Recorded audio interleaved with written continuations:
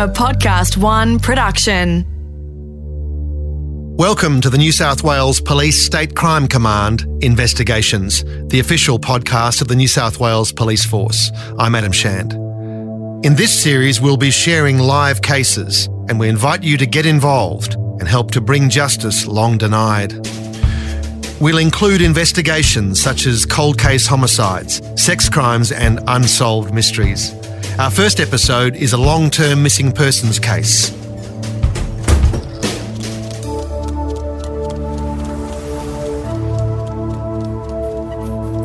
If anything in this story sparks a memory for you, please get in touch with Crime Stoppers or your local police.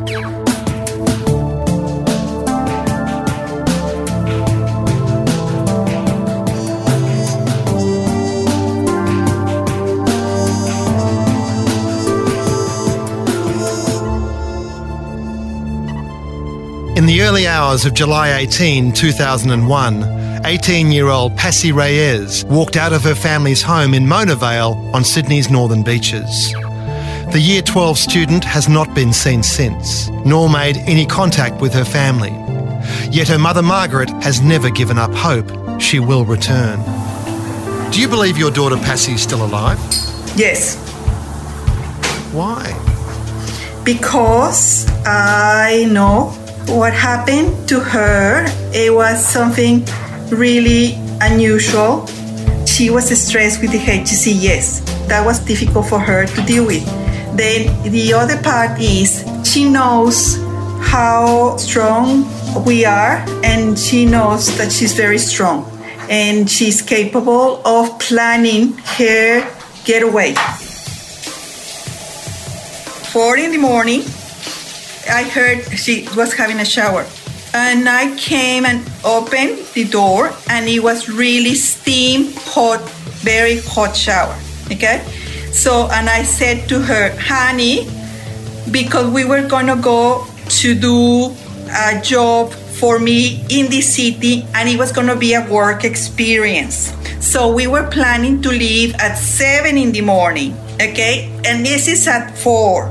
So I said to her, honey, why are you having a shower this hour when we are not leaving until 7 o'clock?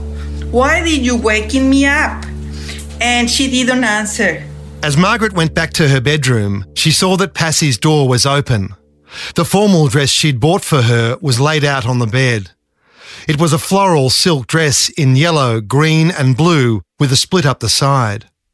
Margaret called out to Passy to clean up her mess. Passy replied, I like my mess. Margaret replied, you're going to kill me. And I went back to bed. And I said, what I'm going to do? And the water is still running, and then it stopped. And I said, oh, good. Now she's going back to her room. But then, 5 minutes later, I heard the main door being closed, a big slam. I went, shh, what happened? And I came out and I said, Passy, and nothing. She didn't answer. So I went and said to Tommy, darling, your sister is gone. Please go and find her. I don't know where she is. Go and find her quickly. She got up and came to my room and said, get up, hurry up. Passy's gone, screaming at me. And I literally was 5 seconds. It was out around the corner onto the street. I couldn't see her, and you can see for 100 metres one way, 100 metres the other way where we live. So I didn't think of it at the time. I was like, how did she get away so quickly? I just thought I missed her, and I ran back down and told Mum, let's get in the car and go searching on the beach. We were calling out, and we were looking, and we were very slowly, with both of us, just looking to see where she could go. So patiently, calmly looking. So stressed out, yes, but thinking we're going to be seeing her just here standing, and then nothing. I got out and there was a lot of mist in the air, and remember that clearly, and I was calling out her name and Passy, Passy, and just yelling, and no response. And then so I said to Mum, let's go up to the headland, because I thought maybe she did think about committing suicide. So we went up to the headland of Mona Vale, and then I got out and just looking all over and calling her out. mum as well, and we, walked up on the path and close to the cliffs or whatever. It was dark and just yelling out to her, and I don't know how long it was, but it was, we got back in the car and then called the police.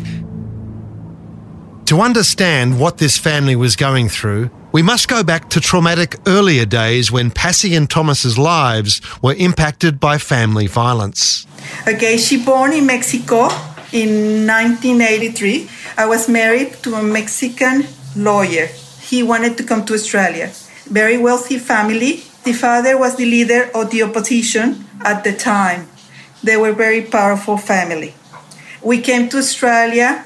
We came with Passy 3 months. And my husband could not find a job as a lawyer. And his family was very upset for us to be here.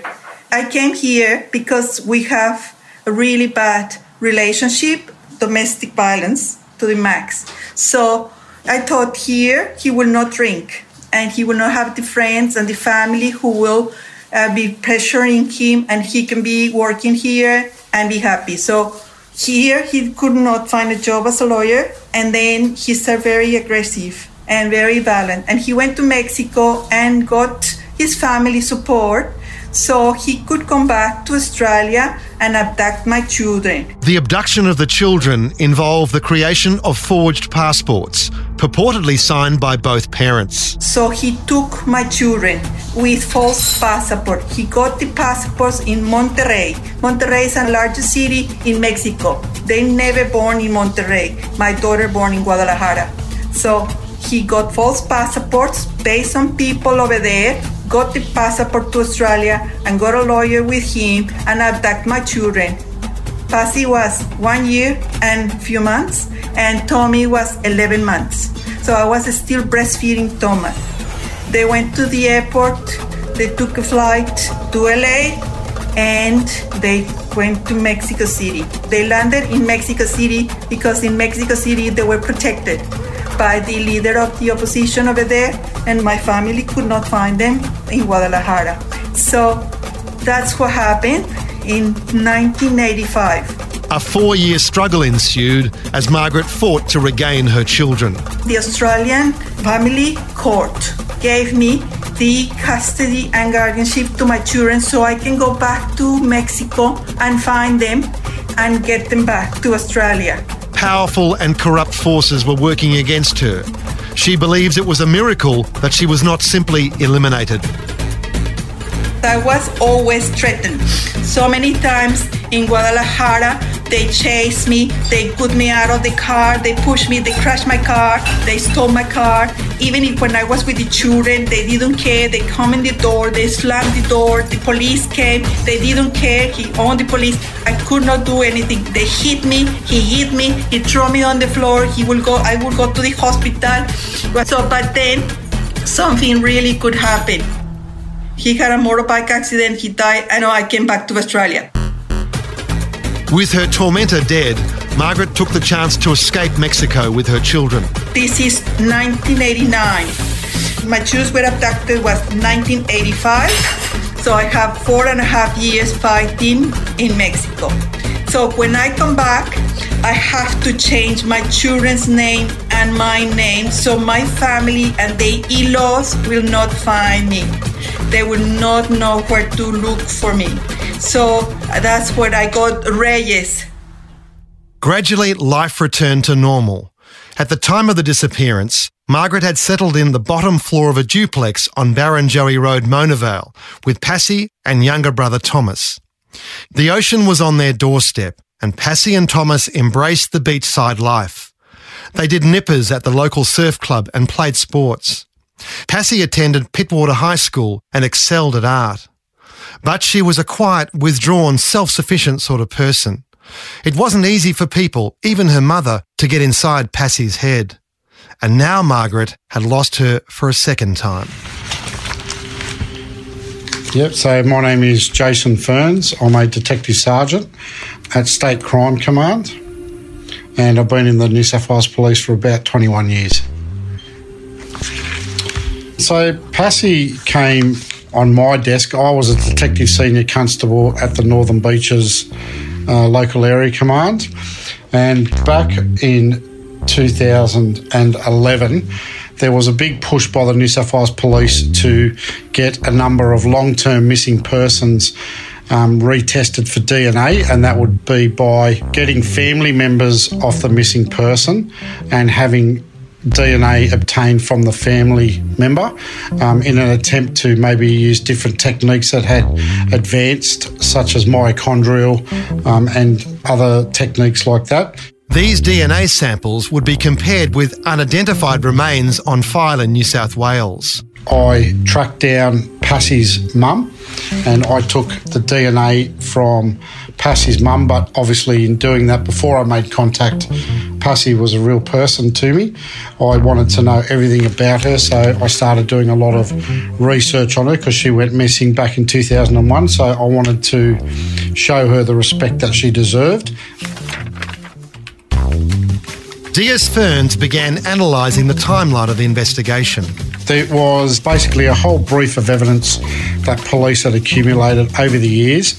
There was a lot of information in there, I do remember that, and the local police at the time back in 2001 really gave a really good crack at trying to find this young lady, and they did an exhaustive search of the local area. The first 48 hours in a missing persons case are crucial, and police look towards the water. That would be the normal assumption, that police would automatically go that she has possibly gone into the water. The police, the following day, they had Polair, which is the police helicopter. They had them do a complete coastal sweep of the water, inland water. They also contacted Broken Bay Water Police, which looked along the coastal area, but the police also notified Westpac helicopter and also New South Wales Lifesavers with the description of Passy. So a full sea search was done as best they could, and a more comprehensive inland search was also conducted by police. The file recorded a sighting at 4:45 a.m, just 15 minutes after Passy left home. A local bus driver reports seeing a female with Passy's description, and she was wearing very similar clothing, and she was walking along Barrenjoey Road, Mona Vale, near the intersection of Bassett Street, Mona Vale. Now, that intersection is only about 500 metres away from Passy's home. An actor reads the evidence given by that driver, Brian Raymond Sansom. I was driving along Barrenjoey Road towards Mona Vale, towards the city. In the lane next to the gutter, I saw a young girl walking along the gutter away from me. Her back was to me. She was actually walking on the lower part of the gutter, not the top of the footpath side. She was basically on the road. I saw that this girl was young, wearing a lime green coloured formal looking dress, which I thought was odd for that time of the morning and where she was. I can't remember much about her other than that. I remembered slowing down to nearly a stop because I wasn't sure if she wanted to catch the bus or not. I can't remember if I opened the doors or not, but she didn't get on. I went past her slowly and drove on. I continued the route to the city. I don't recall seeing her with anyone else. This sighting came to light after Passy's mother had posted a photograph of her daughter at the local bus depot. More would come from another bus driver at a later date. At 7 a.m. on the morning of Passy's disappearance, another piece of evidence was discovered. Just after dawn, tax accountant John Cregan was heading down his back stairs for a morning swim. His home backed onto Basin Beach at Mona Vale. He noticed some items of neatly folded clothing on the second step from the bottom. Nothing unusual. Swimmers and surfers often left clothes there, as it was above the tide line. When I returned from my swim about 10 minutes later, I saw that the clothes were still there. I glanced up and down the beach and into the surf. There was no one on the beach. I think there was a couple of bodyboarders in the surf. 2 days later, at 9 a.m, Cregan was back on the beach, and the clothes were still in the same spot, untouched. This time he took the clothes back home to see if he could find their owner. The clothes that I took inside were a black cotton jacket and a green, blue and yellow silky formal dress. I went through the pockets of the jacket to try and determine the identity of the owner. The only contents were a chain and a silver locket with a watch inside. Later that day, Cregan saw Passy's photograph in the Manly Daily newspaper and called police. The clothes were confirmed as Passy's. The silver locket and watch were presents from her grandmother to remind Passy to be serious about whatever she did. Life was short. The location was just 700 metres from Passy's home and 200 metres from the corner where the bus driver had spotted her. From what police knew, it appeared that Passy had gone direct to Basin Beach after she left home. But then another intriguing possibility emerged. I often saw Passy around the unit block and at soccer. She was an unsociable sort of person and walked around with her head down, and I never saw her with friends. She appeared to have low self-esteem. She didn't appear to put any effort into her appearance and was very quiet and withdrawn. This is Amanda Townsend. She lived at 35 to 39 Darley Street, Mona Vale. Until recently, the Reyes family had also lived in this block of apartments. Margaret was still parking her car there. It's about a kilometre from their address at July 2001, 104 Barrenjoey Road. An actor has voiced her evidence. On 17th of July 2001, I did some washing and hung it out on the clothesline at the back of the block. The following morning, the day Passy disappeared, I went to get my washing from the line and noticed that a black polo neck short sleeve top and a navy blue fleecy hooded thigh length jacket had been taken from my clothesline. The jacket was a blue fleecy jacket with a white lining in the hood of the jacket. It had a zipper front and really wide cuffs. The jacket was a size 14, which was really big on me. The top was a small medium size. Police also broadcast that clothing for police to keep a lookout for. They were also following up vacant and abandoned vehicles in the northern beaches, just in case she was living rough on the street. And they also made contact with the city police. There's a lot of rough sleepers in some local parks in the city, just in case Passy was possibly sleeping rough. Until now, police believe that Passy had walked from her home direct to Basin Beach, where her formal dress was found. This was the most likely scenario based on the evidence. The stolen clothes raised another possibility, that Passy could have walked to her old home and taken these clothes before returning to Basin Beach and then onto points unknown, dressed in the stolen clothes. This just seems unlikely. The size 14 thigh-length jacket would have looked like a dress on the small teenager, and she could not have known the clothes were on the line in advance. Darley Street is a well-lit street lined with low-rise apartment blocks with a good view of the road. No eyewitnesses came forward, despite public appeals. So police concluded the theft of Amanda Townsend's clothes was a coincidence. Yet those missing clothes have never turned up, as far as I can ascertain. It's this kind of loose end that keeps hope alive for Passy's mum, that Passy did not take her own life that winter morning in July 2001. Everybody wants to convince me that all the time, but I have my ideas. I know what I know, okay? And I have 18 years, 9.5 months, it's gonna be 10. I have not given up hope, and that's kept me strong.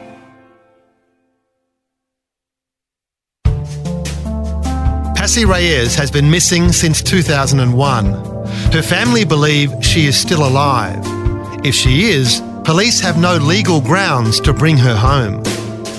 Well, that's right. It isn't a crime to go missing. Detective Inspector Glenn Brown is the manager of the Missing Persons Registry. It's one of the difficulties we face quite regularly with missing persons investigations. People go missing for all sorts of reasons. Sometimes people go missing because they want to escape their lives. They want to start completely new lives. And it's something that we regularly come across in those circumstances where we do find people that have gone missing and they don't want people to know. We, in fact, can't tell the families where people are. We do have a responsibility to tell the families of missing people that we have located their loved ones safe and well, but we can't tell them where those people are. In Passy's case, there was no clear-cut reason for suicide early in the investigation, and more information came in supporting the idea that Passy was a runaway.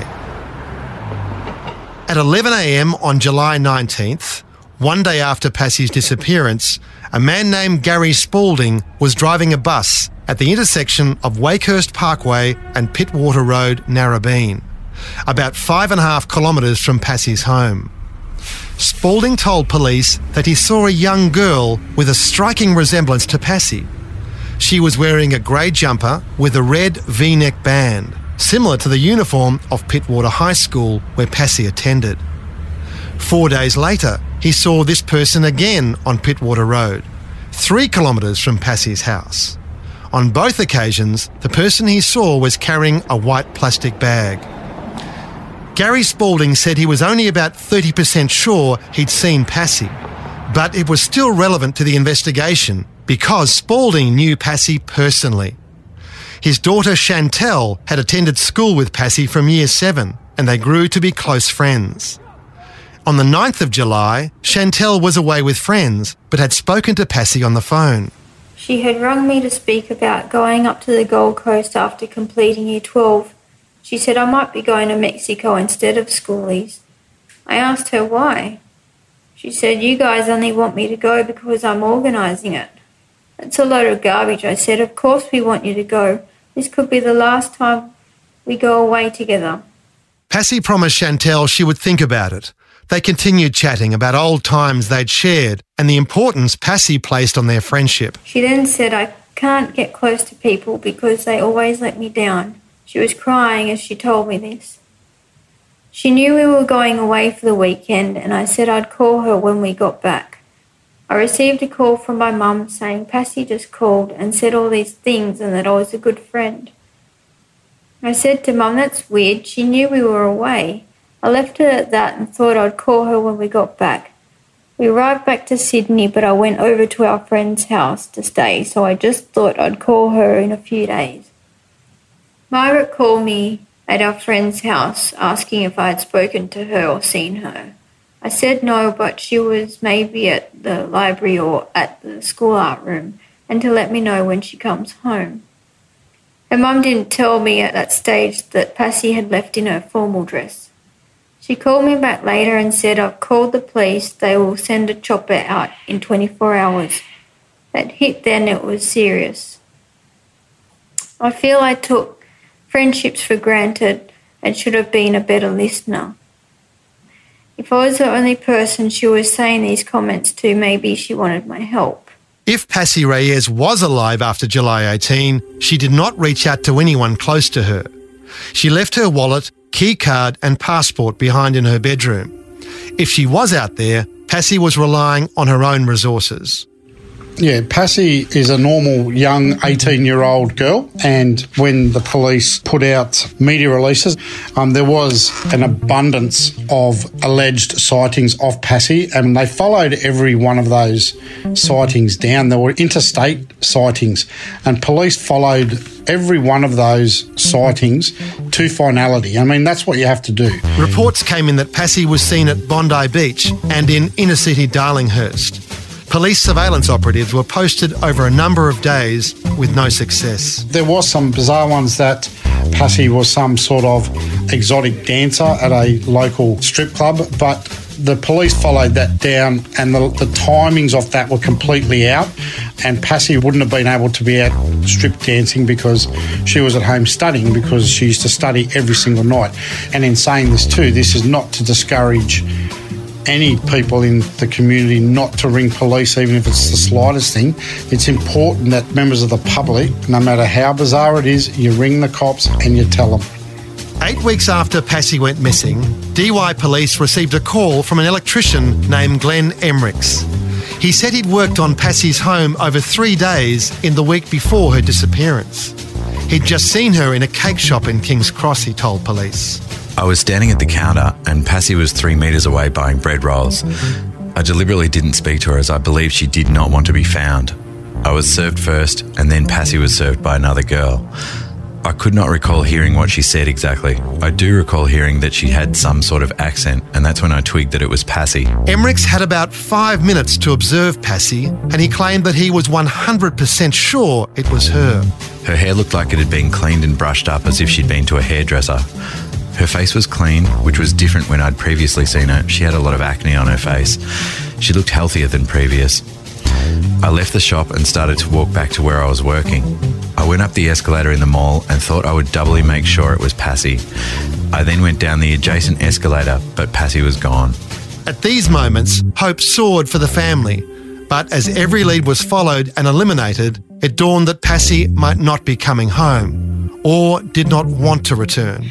So when she left, I was disjoyed. I was full of life and happiness. I didn't know what depression was or the dark side of life. And I was top of my class in academics, in sports as well. And I was, flying high. And when she left, it just teared my heart out. And, I had a hole the size of the universe. And to tell you the truth, I still feel that hole. I haven't been able to fill it, and I guess I never will. The family has never given up searching for Passy. Margaret knew that Passy's father had corruptly obtained Mexican passports for the children when he abducted them from Australia in 1985. Had Passy chosen to be with her late father's family this time? Well, we went to Mexico and searched for her. Tommy more than me. He talked with the relatives. And the only one who came is the one who abducted him. That he helped his father when he abducted him when he was a baby. There were international inquiries. We have international liaison officers for these because sometimes people do want to go missing, if that makes sense, like they want to start another life, which is, an adult's right. They can do that. So the cops in this case, they did follow those international inquiries, but they didn't turn out to have any substance to them. Investigators built a picture of Passy's last days before her disappearance, and a psychological profile emerged. Like a classic introvert. She really loved the space. And me being an extrovert, my mum being an extrovert, really absorbed people's energy. And, looking back, could have been a contributing factor for her leaving. Just that we're very outgoing and very talkative and very energy consuming. And my sister is quite the opposite. She loved the space, loved the privacy, and really loved the arts. And she was creating a body of work for her final year for the HSC, and it was, you could almost say, like life and death, very Mexican, like modern Australian, like a blend between the two. And we went to Mexico City, I think it was like 98. We went to the pyramids and saw a lot of that side of our culture, and she just got swept by that. So that was really her thing, with contrasting colours and bright colours, which is very Mexican. Passy was driving herself obsessively on her major project. She'd produced numerous pieces but discarded them and started over. Her teacher was concerned Passy had not settled on the theme of her work, and the year was ticking by. I knew her, and she'd always, if there was an easy way of doing something, she'd always find the hardest, that's just the way she was. However, there was no inkling that she was in the midst of an existential crisis.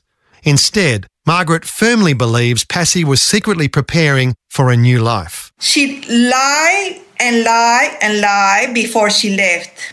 So many lies that I could not believe that she was lying to me so openly.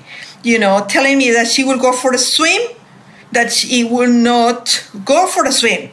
Okay, because if she goes on Sunday in a day life and he says, I'm going for a swim, and the brother and I looking at each other saying, it's not time for the swim, it's very, very cold, but she's going for the swim. Okay, fine.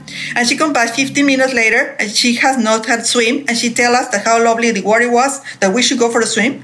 And she's not freezing and she's not blue, and she just come back happily ever after. And she just went and checked where she was going to leave those clothes neatly folded in this person's house. She just came back and we asked her, how was the swim? And she was like, it was nice and warm, and strange. So, those things sort of adding up to her leaving. July 17, mother and daughter spent the day together.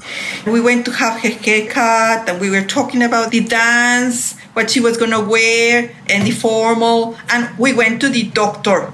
And I talked to the doctor, and I asked the doctor if she can have a test for anemia, because I was thinking she was more anemic because she was pale looking and she was not herself. On the way home in the bus, Passy's mood darkened. Nothing was coming out of her. She was only crying. But her tears were short-lived. The night before she left, we were watching the sitcom Everybody Loved Raymond, and she was just really laughing and, really vibrant. I actually went to the kitchen and Mum, indicated to me, something's up. She was being really loud, and it was I thought it was great, but I didn't realise what was yet to come. The New South Wales coroner held an inquest into Passy's case in 2008 and found that she had died on or about July 18, 2001. As to the place of her death and the manner, he could not make a finding on the evidence adduced. I guess, they had a narrative they wanted to write for the coroner, and they've always maintained the position back then that she had swam out to sea and drowned herself. For us, it's never been a possibility that she killed herself, but, only recently I thought of the possibility that it might be that she has gone. Yeah. I haven't processed it yet. After a thorough review of the case, Detective Ferns leans towards a conclusion of suicide, but he has an open mind. I would say that there are three distinct possibilities that happened to Passy. I would say the first one would be that she's unfortunately decided to take her own life and committed suicide. A second one is on the morning, on the 18th of July, she went for a swim and she simply drowned. Or third, she wanted to go missing and she stayed missing. Police believe it's likely that Passy did take her own life. This is based on evidence of so-called cleansing rituals in her final days. It's said these rituals allow people to achieve some form of closure before their suicide. In Passy's case, the extremely hot shower at 4 a.m, leaving behind her formal dress and locket on the beach, and the ambiguous call to Chantel's mother. I received a call from my mum saying Passy just called and said all these things and that I was a good friend. I said to Mum, that's weird. She knew we were away. And even her out-of-character behaviour at home in the hours before she left. I actually went to the kitchen and Mum, indicated to me, something's up. She was being really loud. This could also have been an elaborate setup to deceive her family. However, one passage in a police interview that Passy's mother gave in 2001 offered a glimpse of her daughter's possible intentions. Margaret was talking to Thomas. She said she felt like she was being followed. She said she felt like the Truman Show. I said, what happens in this show? And he said at the end, he goes into the ocean because he doesn't want people to follow him. And he comes back after he was missing. She said, tell me if I have a microchip and everyone is watching me. I took it light. I don't know how to deal with this situation.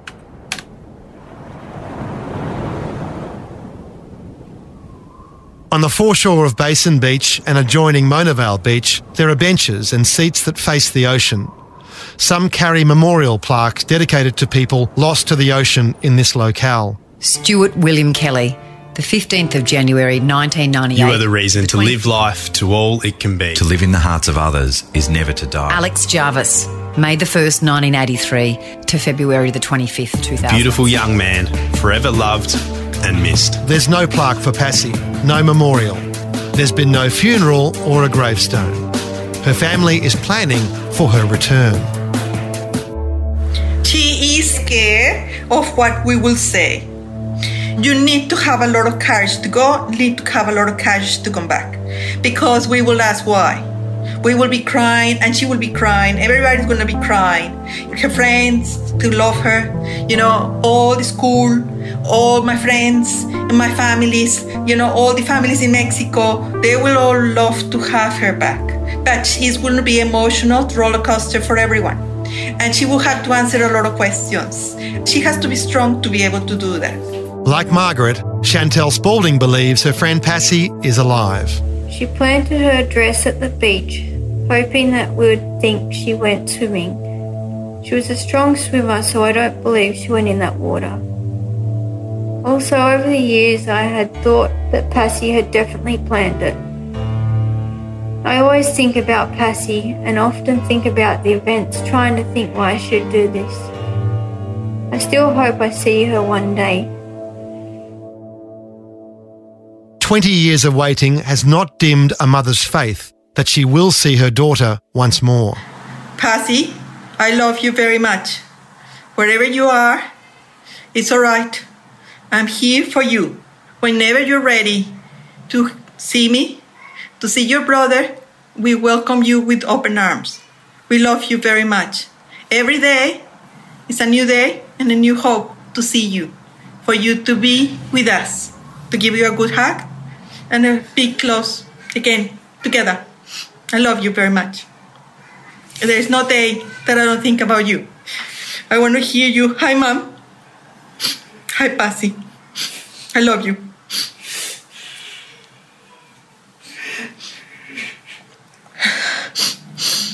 If you can help police bring Passy home or provide an answer to this mystery, if you know anything, however insignificant, this is the moment to act. Please contact Crime Stoppers on 1800 333 000. All information provided will be regarded as confidential. If this story has raised issues for you, please contact Lifeline on 13 11 14. State Crime Command Investigations is a production of Podcast One Australia in collaboration with the New South Wales Police Force. Written and produced by Adam Shand. Executive producer Grant Tothill. Original music and mixing by Matt Nikolic. The associate producer Sarah Grinberg. Research by Nolly Way Shand.